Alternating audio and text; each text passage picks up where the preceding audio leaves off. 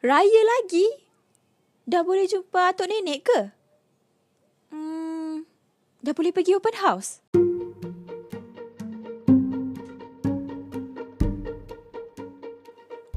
Hey guys, Assalamualaikum. Putri is here. Welcome to my podcast which I talk about our fantasy. Now, let the story begin. Assalamualaikum kepada semua pendengar-pendengar podcast FF2R which stand for From Fantasy to Reality. Okay, hari ni Put macam excited sikit. Okay, sebelum tu Put nak tanya, apa khabar semua pendengar Put semua ni?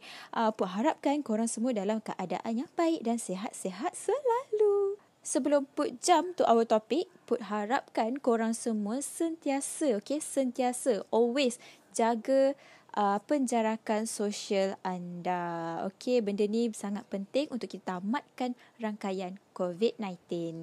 Okey, topik kita pada hari ni adalah Raya kedua? Betul ke? Jadi sebenarnya bukanlah raya sakat sampai tak ingat dunia ya guys. Since kerajaan dah longgarkan SOP semasa fasa pemulihan iaitu PKPP ni, korang masih perlu menjaga kebersihan dan perlu mematuhi SOP yang telah ditetapkan. Raya tu boleh, nak melawat orang pun boleh. Tapi seperti mana Put cakap, kena jaga diri korang. Sangat-sangat penting, okey? 10 Jun 2020 adalah tarikh di mana kita masuk ke fasa PKPP. Dan 24 Jun nanti, sekolah pula akan dibuka. Tetapi, still ada SOP, okay guys. Semua meja kena jarakkan 1 meter. Kemudian, waktu rehat juga, murid-murid semua digalakkan untuk membawa bekal. Dan pada waktu rehat pula, kena rehat dekat dalam kelas sambil dipantau oleh guru-guru. Biasalah murid-murid kan, budak-budak kalau dah jumpa kawan tu memang tak ingat dunia. Jadi Put harapkan semua pihak dapat bekerjasama, termasuklah ibu bapa. Right? Itu antara SOP-SOP yang perlu diikut dan itulah sedikit yang Put tahu. Right? Sebelum kita berceloteh dengan lebih panjang lagi, kita berehat dulu seketika dan kembali selepas ini.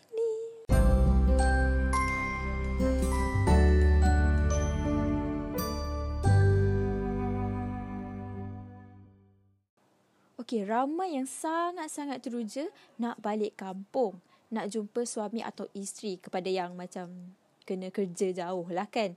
Apa yang menyentuh hati dan perasaan Putri adalah kebanyakan frontliner kita pun dah boleh beransur-ansur pulang dan bersama dengan keluarga mereka lah. Dalam kesempatan ini juga Put nak ucapkan thank you to all frontliners yang berhempas pulas menjaga negara ini daripada COVID-19. Dan Alhamdulillah atas kerjasama semua, kita sudah di fasa PKPP which is pemulihan. Alhamdulillah. Put ucapkan tahniah dan syabas kepada semua frontliners. Thank you so much. Okay, dalam waktu happy, nak raya, nak jumpa sanak saudara, itu ini kan, semestinya ada netizen-netizen kita yang buat parody gambar penyimpan moho besar raja-raja kita, iaitu Tan Sri Syed Daniel Syed Ahmad. Jadi posting dia ada gambar beliau dan caption di bawahnya pula adalah saya perlu umum raya sekali lagi ke?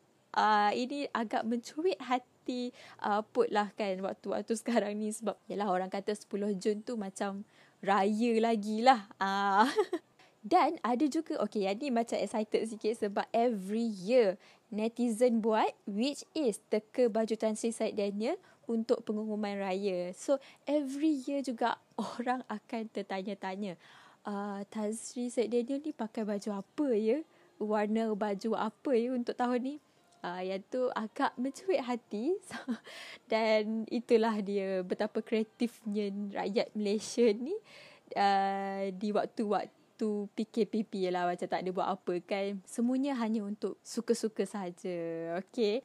Apa yang Put rasa sekarang ni tentang our current government lah.